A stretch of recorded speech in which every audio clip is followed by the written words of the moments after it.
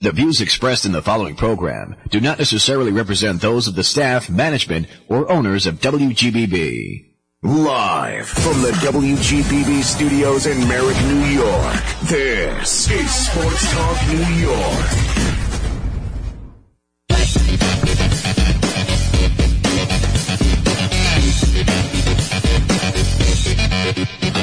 Hi, everyone, and welcome to Sports Talk New York right here on WGBB 1240 AM, 95.9 on your FM dial. Mike Trezza along with Mike Godone will take you for the next hour. A lot to get to. We've got a great show, a big show for you. A huge Giant victory we'll get to later. Jets season opener. Yankees and Mets really trying to put the finishing touches on this long 6-month season. We'll get to all of it. We've got a special guest in just a couple moments we'll get to. Before any of that, let me say hi to my co-host, the coach, Mike Godone. Trez, great to be here again. You know, on a Sunday night, 8 o'clock, when you have practically every New York sports team in action. Exciting day today for most New York teams. We got it all. We're going to cover it tonight. And like you said, we got a special guest coming in. Can't wait to get going. Yeah, Mike Westhoff. We had him just a few weeks ago, but at the time, Mike, neither you nor I had read his book, so now we both read it. For just a minute while we're waiting for Mike to call us back, what'd you think of the book? Well, the title says it all. Figure it out. You know, it couldn't be a better title for Coach to put it in there. Everything he talks about is figuring it out, and he did it better than anybody as a special teams coach in the NFL, and does it quite candidly in his book. Yeah, and you know, you and I were talking about this off the air before the show. We said, you know what, it was obvious that Mike Westhoff was not coaching the Jets special team, nor the Giants special team. Woo! A lot of missed field goals, missed extra points, lousy punts, lousy coverage. I mean, it was bad, Mike. I'd be curious to see what he has to say about it. And I'm curious, too, with him across the board today, NFL play. If you watched a lot of Red Zone earlier, and it just was a sloppy day in the NFL. I mean, I know that early in any season you're always going to kind of have those things, but with preseason being shorter, with your stars not playing much, it almost had to feel in some games it was opening day, but the level of play was preseason. 516-623-1240, 516-623-1240. That is the number to get on the mound and throw some high heat at us. Tonight, we want your phone calls on everything from the Jets, the Giants, the Mets, the Yankees. We'll take all of it tonight. So while we're waiting for Mike, we'll dig into the Giants for just a couple minutes. I mean, what a win by them today, Mike. Again, we talked about it, off the air before we came in. That game, that had the feel of a midseason game. It was a war out there. And those are the types of games that the Giants have found a way to lose over the years. And then coming in, late touchdown, Brian Dable goes for 2. Like we were saying, that's one of those, no. And then they go, great shovel pass to Saquon Barkley, scores. Then you're like, yes. And then Tennessee comes down. They line up, big plays, couple of terrible penalties by the Giants. They're in field goal range. They miss the field goal. Shades of the Super Bowls past with the Buffalo wide right. But listen, the Giants are in first place. They're 1-0. They're over 500, and all is good in the world. That was it's interesting you said that, because that's exactly what I was thinking when he missed that 47-yard field goal. I said, that's Scott the Norwood. Same distance as Scott Norwood.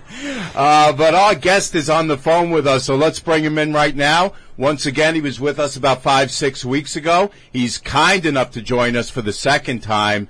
He was a special teams coach for the Dolphins, for the Jets, and then at the very end for a couple years with the Saints. He's Mike Westhoff, and he joins Mike Trezza and Mike Godone right now on Sports Talk New York. Mike, welcome.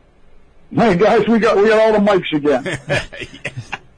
So Mike and I finally read the book, Coach. It was absolutely fantastic. You know, it's tough to be all things to all people, but reading the book, I found it really funny. I learned a lot reading it, and I was also very inspired reading it, especially with some of the personal problems and health problems you had to overcome in your life. And how much did that relate, that difficulty you had to go through to your success on the football field? That's a good question. Thank you for those kind words. I appreciate you saying that. I always looked at it like that. I didn't want to let anything that I had, an illness or surgeries or whatever, define who I was. Particularly fighting cancer, because it can be so devastating. Keep a sense about who you are, and don't let that define you. I remember a doctor up in Massachusetts talked to me about, he would say, Mike, just go to dinner. Get out and go. You may not feel great. You may not look perfect, but don't let it define you. And so I think I did that. I think that was something that I really worked at. I wanted to work hard at accomplishing that, and I did it. And so I used it as just I wasn't any different than the hundreds of other people that I witnessed every time I walked into one of those hospitals. And I thought, I'm the same guy, and I just have to figure out a way to deal with all this. So, I would go out on the field maybe. It was frustrating because when I first got in the league, I was pretty athletic. I wrote in the book, I used to throw to combine drills. I used to throw to the receivers in the combine. Now, nobody would believe that because they see this, grouchy old guy walking around with a cane. But I was pretty athletic. And then all of a sudden I wasn't. And I'm thinking, okay, now, here I'm going to hobble out there with a cane, but I can beat the hell out of that guy on the other side of the field. I know I can beat him. And that's just the attitude I took toward it. So in that regard, it probably helped me. The name of the book is Figure It Out by Coach Mike Westhoff. Coach is Mike Guidone, the third Mike in the booth tonight. And again, I appreciate you pointing that out for us. Wonderful to have you in. One of the things that came off, the top for me in reading your book is, you got 433 action-packed pages there of your life story, your career in the NFL, and of course, as you just mentioned, your struggles and your triumphs with health. Was this book something that you had in mind throughout your career that you thought about? Maybe someday I want to put down in writing, what I've been through or my road, so to speak, or was this something that kind of came out of nowhere and someone suggested to you? No, it's something I actually did think about. That I always thought it would be a fun thing to do. I read a lot. I'm kind of a voracious reader, and of all different types of things. I always have been. And so I like that. I never really believed, I never tried to be a best-selling author. I'm not James Patterson. So I don't believe that. But it's something I really thought that I wanted to do, but yet I didn't prepare to do it. It wasn't like I kept notes and I was ready to go. So when I started from scratch. And trust, believe me, when I'm telling you, it started in all different fashions. Sure. I wrote parts and I thought this would be a good way to start, and I went, that's terrible. That stinks. And so I kept just picking away until I figured out how to really get it done. And then from there, it just seemed like it's how I spent my pandemic vacation. That's the book for me. That's what I did, how I spent it. And so for over 2 years, nearly every day, I would write from about 7:30 in the morning till around 11 or 11:30, almost every single day. Wow. And except when I would go fishing, but other than that. Sure. And so I went to work with it, but I always wanted to do it, but I was really not prepared. Well, for your first time out of the box, I mean, again, we have to be very complimentary and say that it's a fantastic read, and not for just a sports fan or someone in the coaching world. I wanted to point out, of course, today the anniversary of the 9/11 attacks and right. A somber day across the United States. But I'd like to relate it just for a second. In your book, you speak very candidly, again about its effect and you being in New York as a member of the Jets coaching staff on 9/11. Can you just for a minute maybe, relay your thoughts on that day and how the players kind of came together and voted not to play and how that affected the rest of the NFL? It was such a somber day for all of it. It came out of nowhere. I mean, who was expecting that? It was my first year up there. We had opened the season with the Colts. We lost to a team which we were better than. We were better than the Colts. My part of the game wasn't anything special. I went into the Jets with probably after the last 5 years having had the best special teams in the NFL. And I went up there on opening day. I just looked like another guy. So I'm sitting around, kind of feeling a little sorry for myself. and working on a game plan to get prepared for Oakland. Mm-hmm. My mother and father called and told me what they were watching on television. They had retired and were living in Pittsburgh, and then it all just came right to life before our eyes. Sure. And you could walk outside, and I ride my bike a lot, and I would go out to exercise, and I could see the smoke, and it was right down the street from us. And then we brought the team together. Now, the word was out in the NFL that the President Bush, wanted to continue the season. He wanted to do that, to show a resilience, which I understand completely. And so when the players came back and we started practice, it was so listless. It just wasn't there. Yeah. Our minds and our hearts were not there. And you can't play National League football when that's the case. You just can't do it. So when it came, we got Wednesday's practice, we survived. It was really not very good. And then Thursday, we came together and in the meeting, and Terry Bradley, our general manager, who I was not very complimentary of in my book, but in this instance, he did a good job. And he talked to the players and he said, "Look, you guys have to make a decision, and we want to hear it exactly and why." So we left, the coaches, we left and left them alone. Mm-hmm. And I know that Vinny Testaverde and Kevin Mawai and Curtis Martin, excuse me, ran the meeting. They were the leaders.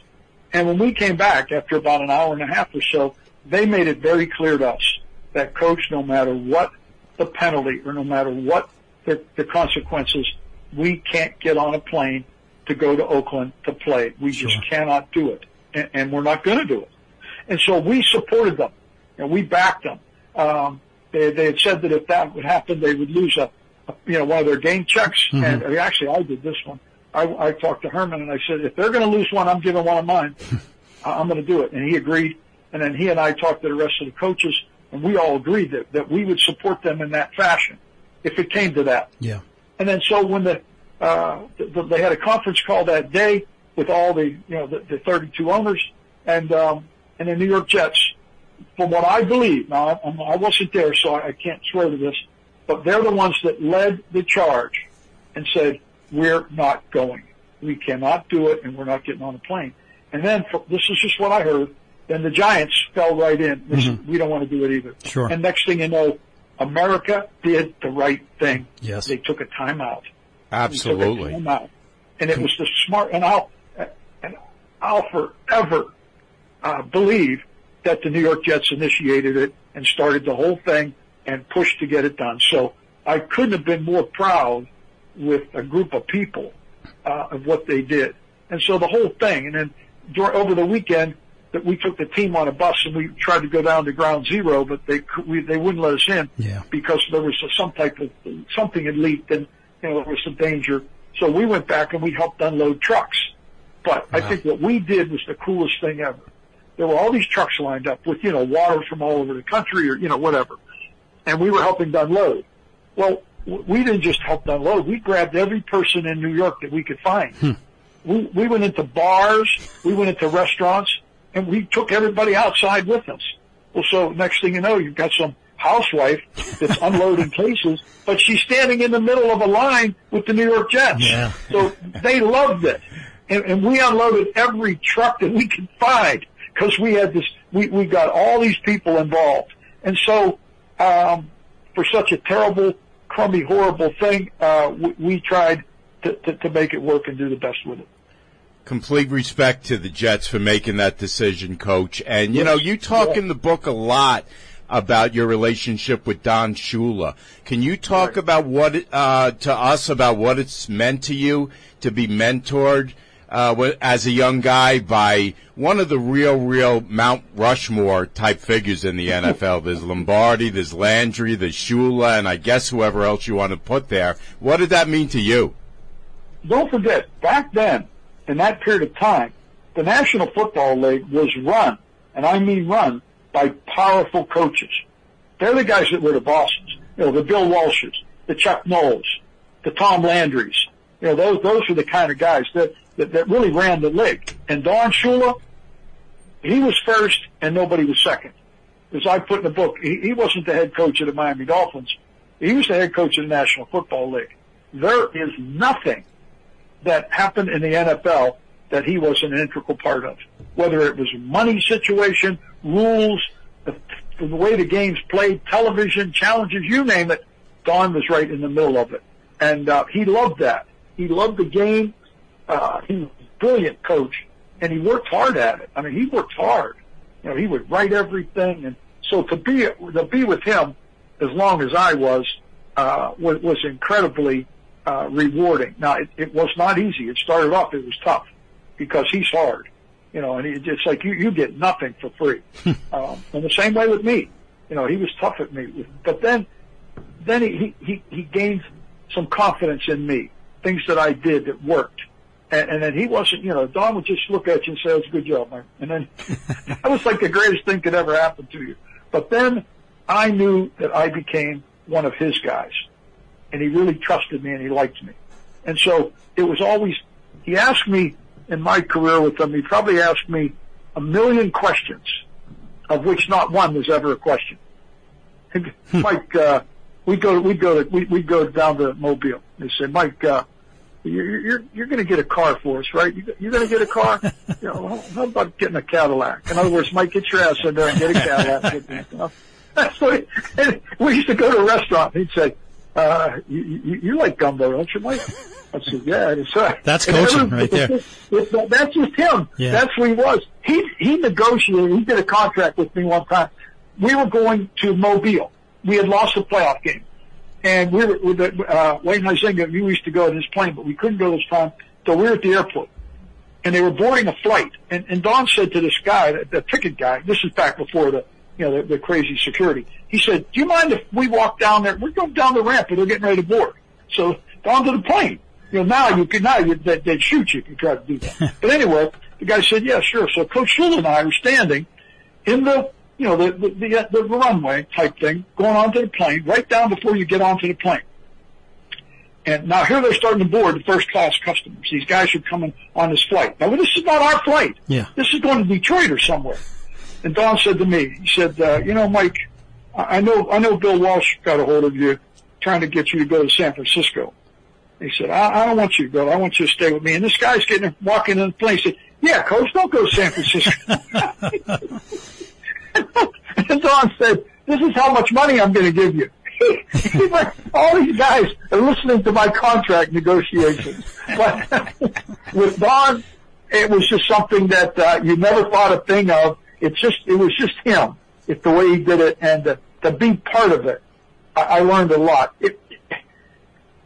Back around 2000, after Jimmy had quit, you know, Jimmy had kind of got a little bit worn out, and I should have gotten that head coaching job. I should have gotten it. I was extremely well prepared. Sure. And I didn't. It just, you know, I don't even want to mention the guy's name. I'll just sit. Yeah, we don't have to go there.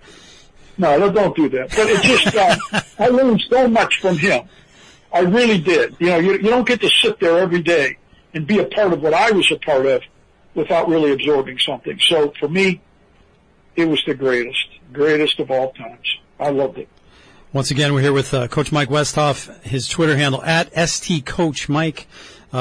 Title of the book, Figure It Out. And Coach, one of the things you had to figure out in a big way was the replacement players. 1987 during the strike. That was one of my favorite parts in the book when you mentioned Big Al and what he meant to the team. And could you speak to that just for a minute? Because I think, you know, in your career, obviously, you dealt with the best of the best, high-level athletes. These are guys that, you know, their whole life was NFL football, and then all of a sudden you had to put a team together. Could you just speak to that for a second? Because I really enjoyed that.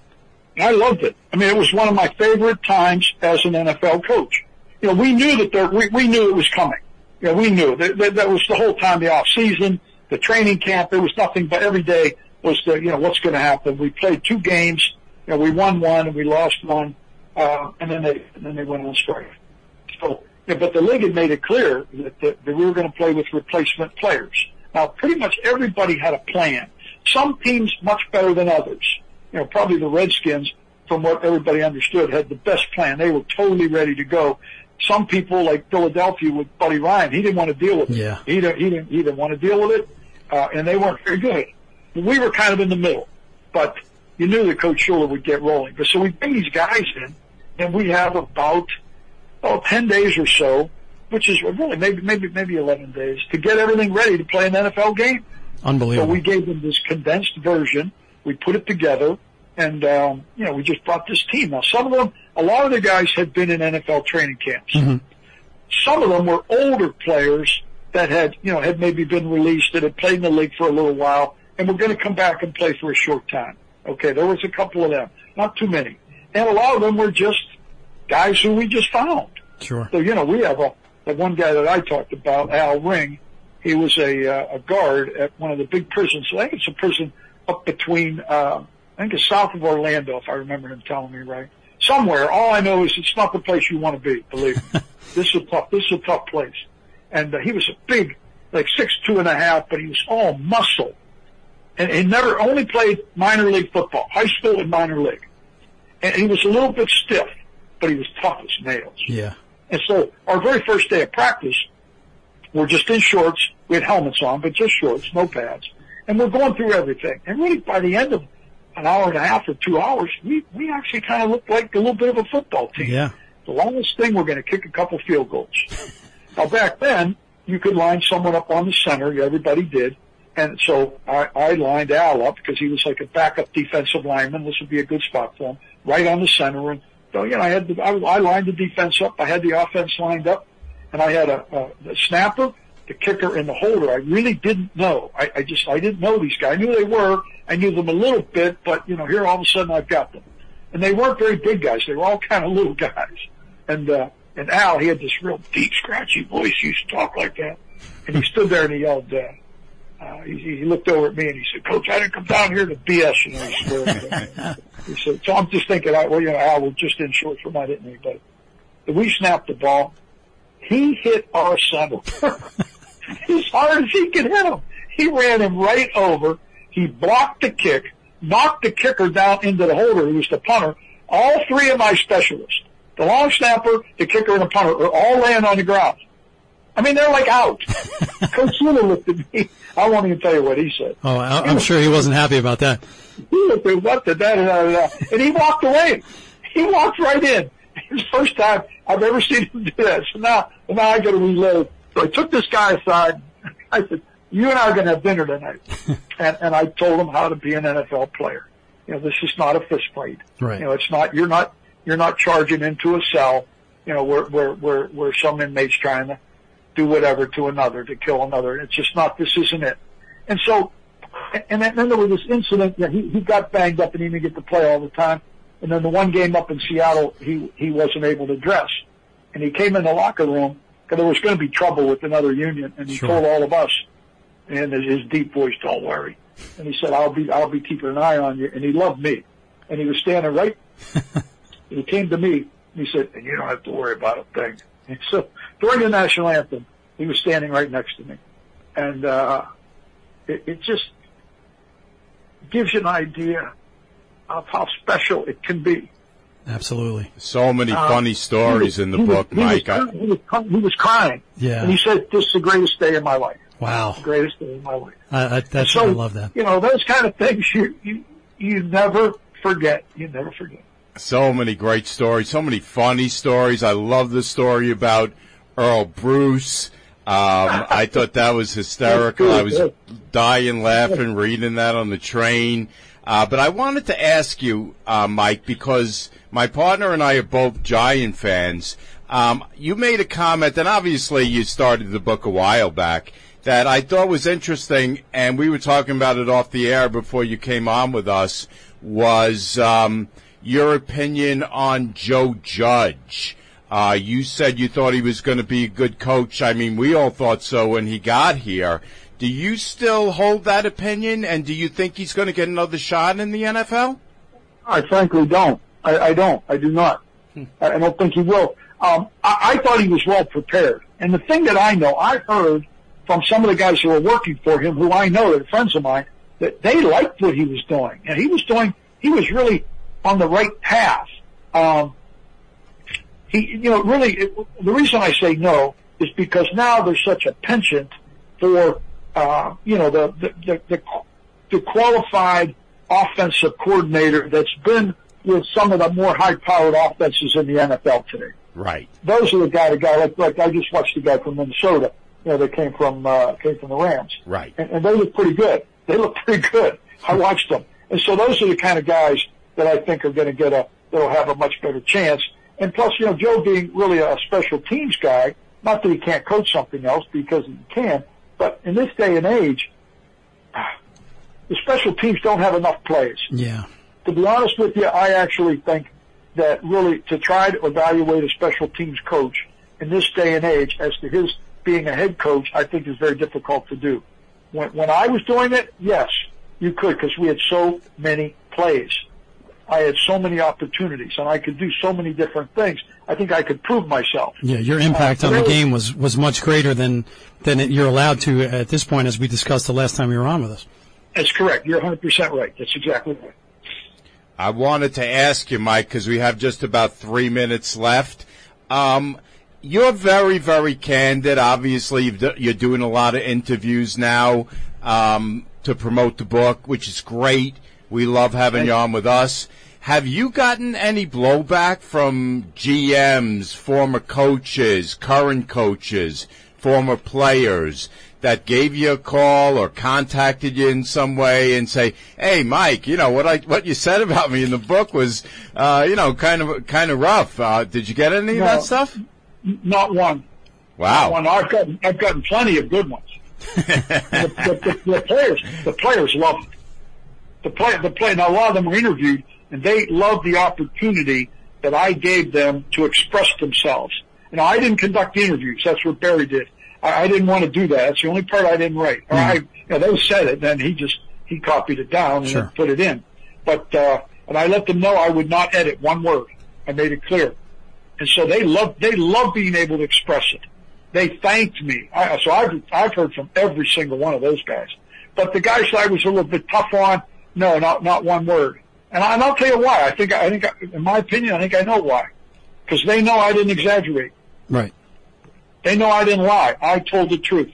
And so, sometimes, and it wasn't like I was just killing someone or crucifying them, because, I know a lot of them did some things well.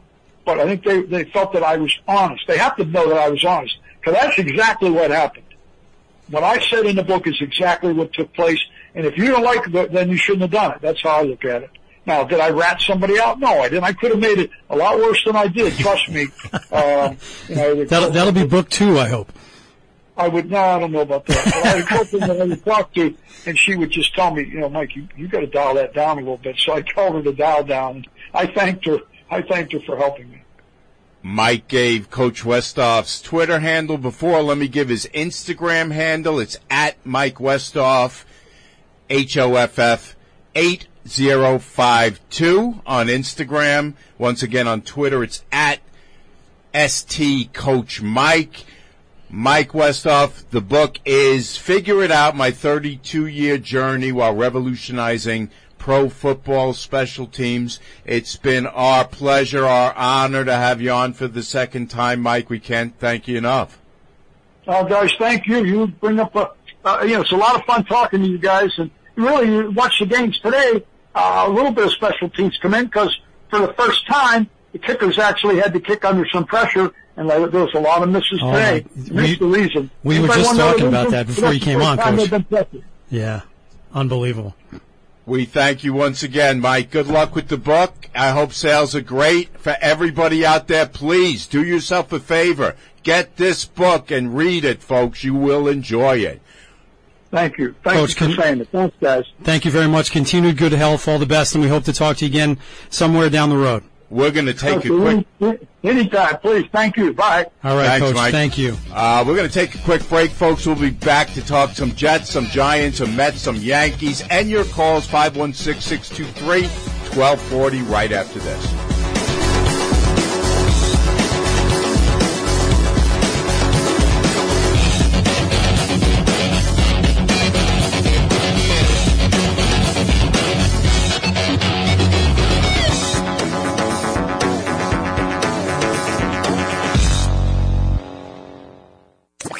You're listening to Sports Talk New York. Tune in every Sunday night at 8 p.m. on Long Island's WGBB. Broadcasting on 95.9 FM and 1240 AM. Or listen live online at WGBBradio.com. Stay connected to Sports Talk New York on WGBB by following us on Facebook, Twitter, and Instagram at WGBB Sports Talk. You're listening to Sports Talk New York on Long Island's WGBB. And now, back to the show.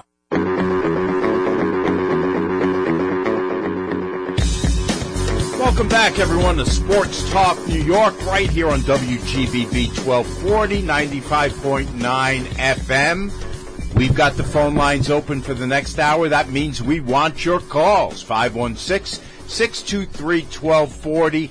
Anything you guys want to talk for the next half hour. We'll get into some Jets. We'll get into some Giants. A little bit later on, some Mets and some Yankees. So, Mike, I don't know how much of the Jet game you caught today. It got away from them kind of early, and, you know, it turned out like the eggs I had for breakfast. It was over easy. Well, I have to admit, you know, we make it clear we're Giant fans, but, you know, the Jets are an intriguing ball club, and someone in New York that we're obviously going to follow and root for. You know, I was looking at some stats on the way in. When you look at this game, if I had told you, Mike, before the game that Joe Flacco is going to go 37 for 59. 37 for 59. Did he really? Yes. I would have said a Jet win right there. 307 yards, and they score. Wait a minute. How do you complete 37 passes for only 307? Those are called dump-offs. Wow. 37 for 59.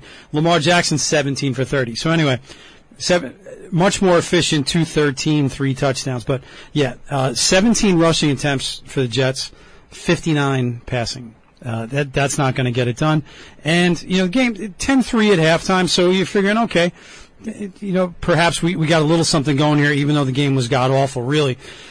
Statistically, it wasn't out of control. But, 14 unanswered there in the third quarter, and then you could wrap it up. Yeah, I thought, and you know, the shame of it is, I thought the Jets were running the ball well early in that game, Mike, but they had to abandon it really quickly because they turned it over, and then the Ravens capitalized, and next thing you know, the game's getting away, and you're having to bomb away 59 times. Exactly. You know, Michael Carter, he went 10 rushes, 60 yards, 6-yard average, you know, 22. Absolutely. And they were going. So, which is, you know, kind of odd, even though, you know, like you said, they were down and they had to go to the pass. They obviously went way over the top pass wise.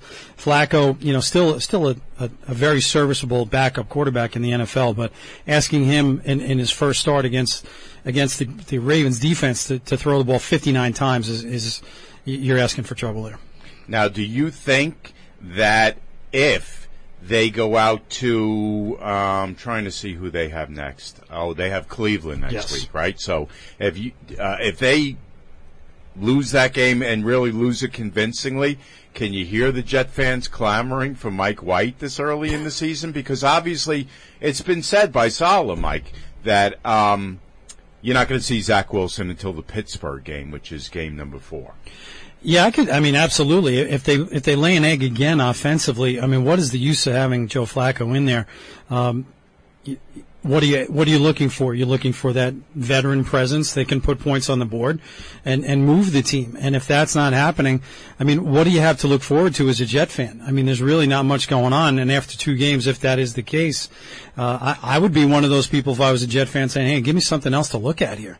Yeah, one thing I did notice with the Ravens today, though, I mean, I think Lamar Jackson's starting to get a little bit smarter, a little bit more selective about how often he runs and the reason he runs. He doesn't run just to have happy feet and scramble out of the pocket. It looks like now when he does run, he knows enough that to do it judiciously, to do it sparingly, and not put himself in bad spots where he's going to get himself hurt, and then he can make the throws that he needs to make, and he did that today. You can question a lot of things with Lamar Jackson. I question that he just turned down a $250 million extension from the Ravens, but he's got to be smarter than me for sure, because you know what? It lends itself to exactly what you're saying. He's keeping himself healthy. He's productive. And he's doing everything that the NFL wants in their quarterbacks right now in offense. So the Jets, as we mentioned, they travel to Cleveland next week. The following week, another Sunday 1 o'clock game. They'll be home against Cincinnati. Tough one there, Mike. And then Sunday, the 2nd of October, another 1 o'clock game. They'll be at Pittsburgh. So we're hoping to see Zach Wilson in that game? So they say he's out at least 3 to 4 games. I mean, we had spoken about this a couple of weeks ago, that when you're talking about someone with a knee injury like he had, and they had to shave down his MCL. I mean, this is a young guy. Hopefully he's ready to go, and the season's not completely out of whack by then.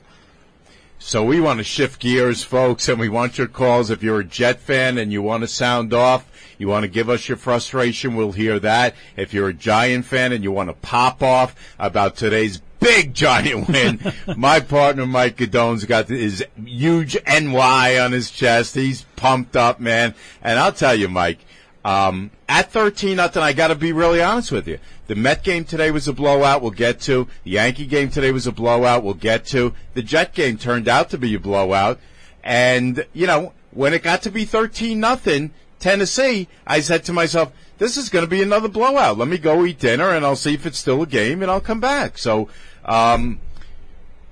what did you think of the Giants in the second half? Well, you had them down 13-0 and kicking off to Tennessee to start the second half. So they were hoping to get right. If you watch the game at the end of the first half, Giants completed a long pass. I can't remember who it was, but had about a half second left to get out of bounds, perhaps get a field goal, couldn't do it. So, you know, it was a little bit of a good feeling there, but it was like you said, okay, now we got to go to the second half. We got to kick off. We're down 13. We have no points on the board. But, you know, the one thing that kept coming and coming all day, Saquon Barkley. I mean, boy, wasn't it good to see him back in action? 164 yards, had a 68-yard, gain earlier in the game, and just he looked like the Saquon of old. Yeah, and what was nice about it, Mike, he did not look tentative at all. He looked like, if you recall that one play, it was off left tackle where he just boom and lowered his shoulder into the guy, and he looked like confident that he could plan, that he could cut. He showed some speed. He showed some toughness inside, and that was what we wanted to see. I think the Giant running game really needs to get going because, the offensive line to me still does not look great for the Giants. It's tough. What do you think of, Daniel Jones? They put him, I think they put him in position to really succeed today, not throwing the ball 30 to 40 times when your running game was working like that. How'd you think of him, and do you think that he can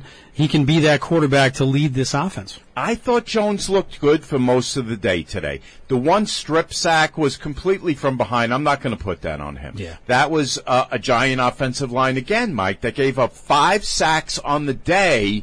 And, I mean, you're a quarterback. You're getting ready to throw the ball. They can't keep the guy off your back for just a couple more seconds and get you a chance to just fling it downfield. So I don't put that one on him. What concerned me was the one later on where he threw into the end zone, got picked off. I said, here we go again with this nonsense. I said, you know what? And we've heard this criticism often of Jones, that he doesn't look off defenders. He stares down the receiver he wants to go to the whole time, and he just makes it obvious where he's going with the ball. And on that play, I thought he did exactly that. But listen, I thought he made some really good throws and you know my opinion on Jones. I've said this to you since we started. I said, listen, for people who don't think this kid has talent or can play, I don't understand what they're watching. Right. Well, it was refreshing, too, to see after that pick that you just mentioned in the end zone. If you were watching the broadcast, Brian Dable went over and chewed him out pretty well. I mean, good. He should. He absolutely. And then came back and did well. So instead of going into a shell and just completely, disengaging from the game, he stepped up and helped to win the game later on. So I was really happy with that. How about the defense, though, under Wink Martindale, giving up only 7 points in the second half?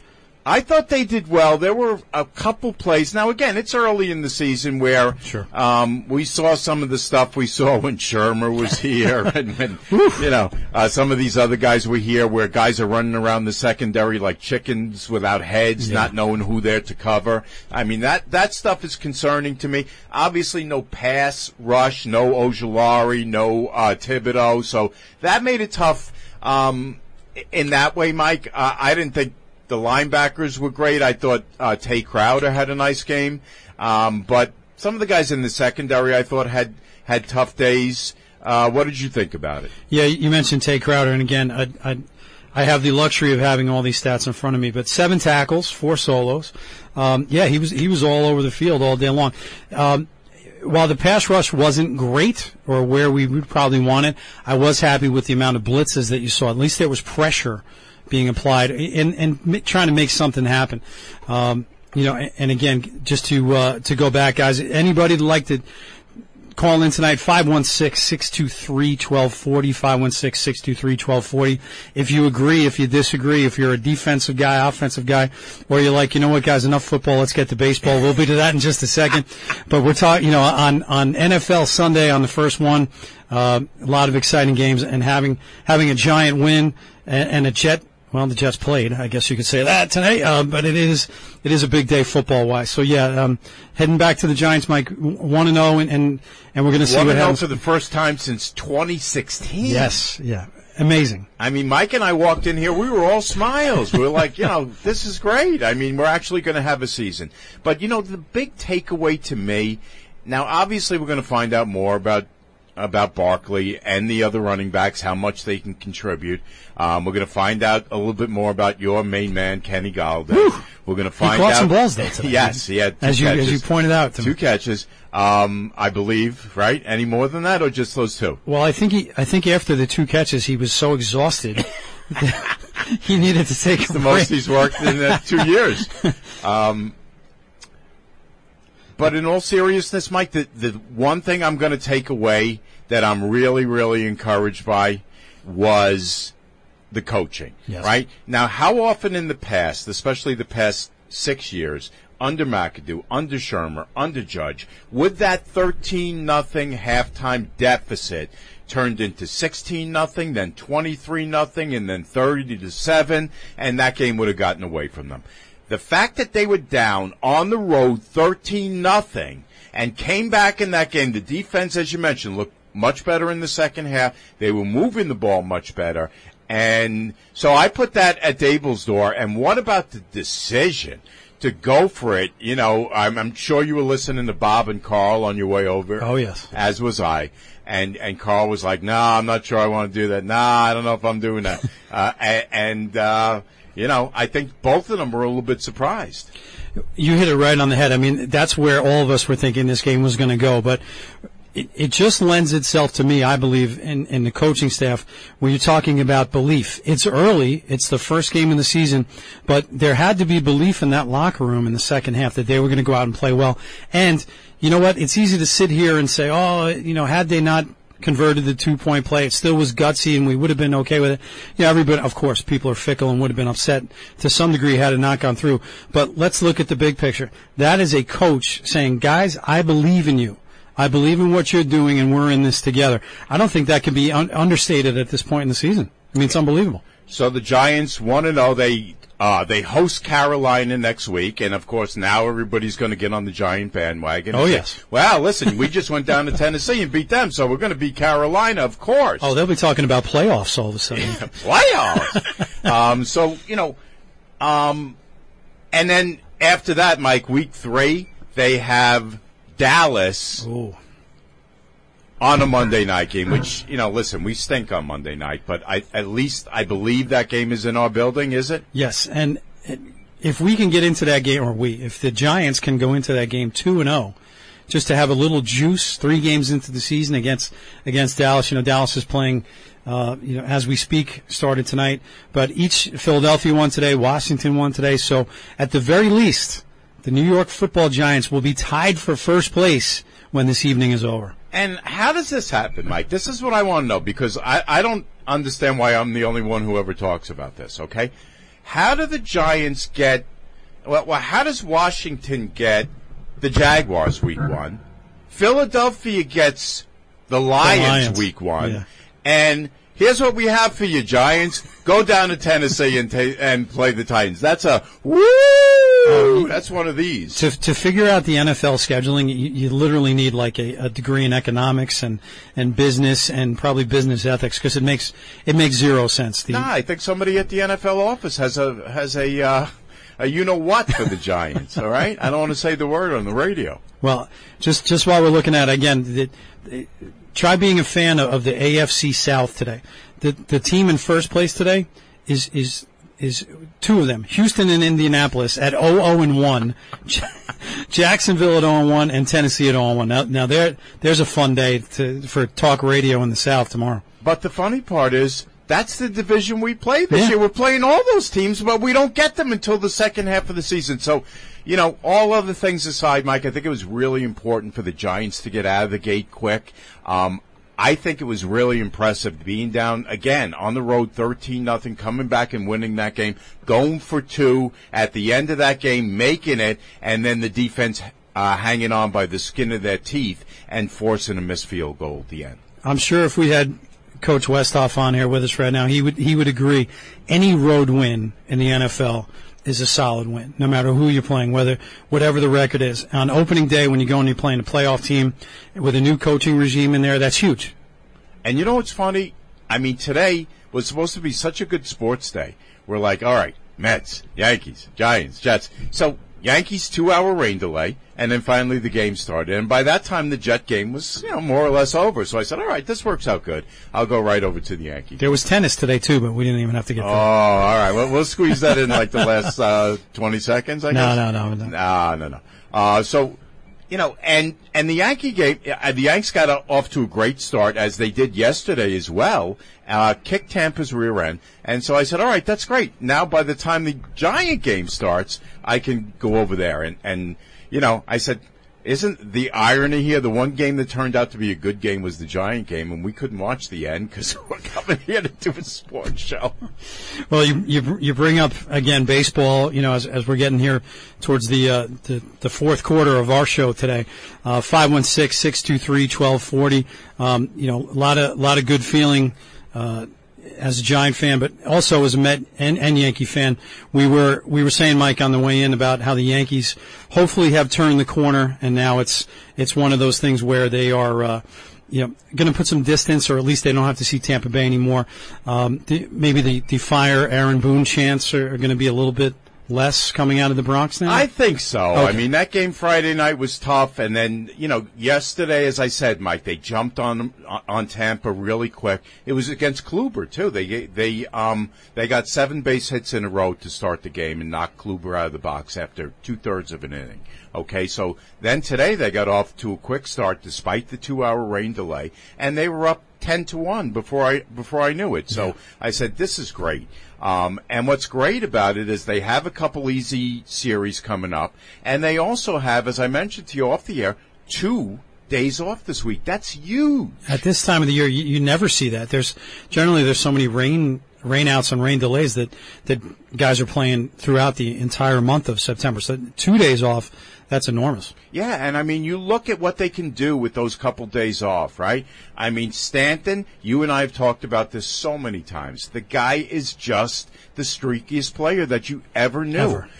Coming off the IL, he went through a period where, Mike, he looked awful. He looked like a little leaguer up there. He looked like he forgot how to swing the bat. Yeah, and now he's had homers the last 2 days. So Stanton, I'm hoping, is back on the beam. Glaber is showing signs of coming out of his funk a little bit. Donaldson's coming back from paternity leave, as is Trevino. They had great timing, the two of them. There must have been something in the water 9 months ago with those guys. Yeah, so I said, and then by, I think it is next Sunday, you're supposed to get Rizzo back. And Rizzo is, as you know, so important to that lineup. Hugely important.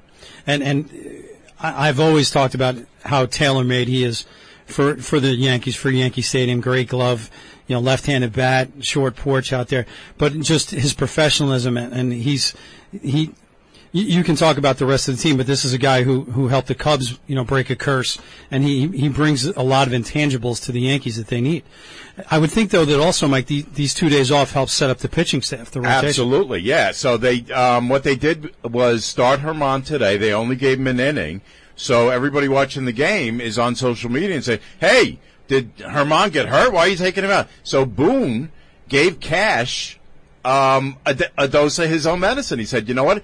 I know you have a doubleheader tomorrow. I'm off tomorrow, and I can pull a bullpen game here without having it hurt me. You can't do that because you have 2 games tomorrow. I have none." And so Boone was in the catbird seat from the start of that game. It was really, I said, this is a nice thing here. Put Tampa away. And now they head up to play Boston, up to Fenway for the next couple of nights. So September baseball in Boston doesn't quite hold the charm that it normally does, but there's nothing better, I'm sure, as a Yankee fan, watching them hopefully beat up on the Red Sox. Absolutely. Yeah. So let's talk Mets for a few minutes, Mike. Last couple days really beat up big time on the Marlins, and they've got the Cubs, I believe, next. Couple easy series coming up. Cubs and Pirates coming in. So, what do the Mets need to do, as they're a game and a half back right now, to get the Braves off their back once and for all? Let me get this gum off my shoe and get them in the rearview mirror a bit. I don't know if that's possible, because the Braves, just when you think that they're down, although they lost a crazy game today, scored 5 runs in the top of the 9th to take the lead, and then lost on 2 walk-offs. That has not happened to the Braves this year, so it's kind of a little good mojo as a Met fan. But I happen to work with a lot of Met fans, and I'll give a shout out to my man Vinny and Vic and the rest of the crew, Bill there in Westbury, who are listening tonight, and they said, "Mike, what you have got to say is you got to tell, what do the Mets need?" What we kept talking about, and this might have sounded like like kids in sitting around, but it was like, somebody's got to go out there and take somebody's head off. The next time somebody gets hit by a pitch, how about we go out, send somebody out there, because they needed a spark. Right? They needed something. Well, I'll tell you what, I agreed with that wholeheartedly. And the other day when they got down, early to Friday night, and we're going, oh, here we go again. And then all of a sudden they got a 10 spot on the board. It's amazing when the bats wake up, you don't have to wake up the fists anymore. Yeah. So I know that you've had concerns since early in the season about the bullpen. You felt, as many Met fans did, that they failed to really adequately address not so much the back of that bullpen. Diaz, as we mentioned, has been great. Absolutely. Ottavino's been good in the setup role. So late in the game, they're fine. But do you still feel that's a glaring weakness at the front end of the bullpen? Nobody has really stepped up to take that role. I mean, you mentioned Ottavino. He pitched today. I mean, they had a huge lead, but he's done a fantastic job. Lugo's been a little up and down. He came in, gave up 2 runs, but it was kind of garbage time anyway. But yeah, that middle left-handed specialist reliever, we were talking about Joely Rodriguez, who is a former Yankee. He hasn't stepped up. It's absolutely a concern. But what was not a concern, which I was very, very happy with 2 weeks ago when we were talking about Taijuan Walker, right? He comes out today, 7 innings pitched, 5 hits, 1 run, 10 Ks. Now again, it's the Marlins. It's the Marlins, kind of like pitching to the JV. But hey, 7 innings. So I was concerned because I didn't think he was throwing right. So now you have him, Carlos Carrasco, who did a heck of a job, Bassett, who kind of stopped the bleeding the other day. DeGrom is doing his thing. So while, we're kind of treading water here, hoping that the injuries and the left side fatigue or whatever is troubling our other star pitcher at the moment, that'll get us through. But yeah, listen, what does postseason do? It shows your warts. It shows your shortcomings. Absolutely. And you can't hide weak bullpen play in the playoffs. Just can't. So I'm going to keep my fingers crossed. And as even as these two teams are right now, Mike, can you talk about how important it is going to be for the Mets to hold on, even if it's by the skin of their teeth, 1 game at the end of the season, and hold off the Braves and get that nailed down that number 2 spot in the playoffs? Oh, for sure, because you're talking about now the Mets have been in first place or were in first place the entire season through mid-September. The other day gave up the lead, but now have gotten it back. So it's important for seeding, for who you're playing, but also just mentally. I mean, if you're grinding, Francisco Lindor was talking about the grind and pushing through, and everybody being kind of tired and really trying to get through the wall. And when you're in that first place and you're fighting and you're pushing, you lose it and then you get it back. Yeah, it's hugely important whether you're a professional baseball player or you're a high school guy. So just holding on, if we can do that. I'm sure Buck Showalter would say, look, as long as we're in the playoffs and our team is healthy, he's going to say that. But if you had him here, you're going to have to burn exactly. DeGrom and Scherzer and all these guys. Absolutely. In the first round, right. Just to get to where Atlanta would be at. Right. Yeah, you don't want that. And with Scherzer. Am I really nervous, or are Met fans nervous? You have to be a little bit. I think they're being super cautious with him right now. There's no need to really bring him out while they're a game up or they're right there. But he's now been on the IL twice this year. It's never a good time, although thankfully now he's on and DeGrom is healthy and going. But it's hold your breath and hope that the Braves. I mean, they've been absolutely unreal for the stretch since the All-Star break, and hopefully they're going to cool off here just a touch. We've got just a couple minutes left. Are you satisfied with where the offense is right now? I know Pete Alonso was slumping for a little while. Has he come out of it to your satisfaction, and is everybody else in the lineup doing what they need to right now? Well, it seems, yeah, Pete's been streaky. He's nowhere near the other players that we were talking about before with Stanton, but he's been kind of up and down. But his power numbers are good there. He had he's 1 for 5 today, but 2 for 5. He seems to be pulling out of it a little bit. The one thing that the Mets have, at least at this moment, is a little bit of depth in the DH. They brought up Mark Vientos from AAA. Is he going to stay? I don't know, but it gives them another bat. Not at 0 for 5. Yeah, that's true. But they had brought up Brett Beatty before. He did a nice job. Maybe he comes back. At least there's enough pieces there to where I don't think anybody feels they have to carry the team. He's been fantastic. He was 2 for 4 today, had a home run. Mark Canha has been great. I know, where did he come from? So I think McNeil 322 he's hitting, I believe, at the moment. I'm feeling good about it. And as long as we just keep these guys healthy, and if someone slumps just a touch here towards the end, they don't feel like they have to carry the team. We've got a minute left, Mike. Tennis. Let's go. Come on. Who's in the final? I have no idea. Carlos Alcaraz was from Spain. I don't even know how he did. I was hoping somebody was going to call in, one of our tennis fans. Wow. But let me just give a quick shout-out. Francis Tiafoe. Yes. Francis Tiafoe. Yes. Semifinals. First American male in the semifinals of a Grand Slam since Andy Roddick. First African-American male in the finals of the U.S. Open since Arthur Ashe. Really? Has it been that long? It has been that long. Listen, we had on this Sunday where you're talking about the Giants, the Jets, the Mets, and the Yankees, of course. The U.S. Open, I appreciate you bringing it up because as a tennis guy, the amount of money that it brings in is one thing, but it is one of the top 4 tennis tournaments in the world, considered by many to be the best, but although I think most people will tell you Wimbledon. But what a great day when you're talking about 5 huge sporting events in New York City. Again, on a tough day, 9/11, but our thoughts are with everybody, but thank goodness we have sports. All right, so Mike and I are back in 3 weeks, folks. That's going to do it for us. Thanks very much to Brian Graves, and we'll see you in a couple weeks on Sports Talk New York.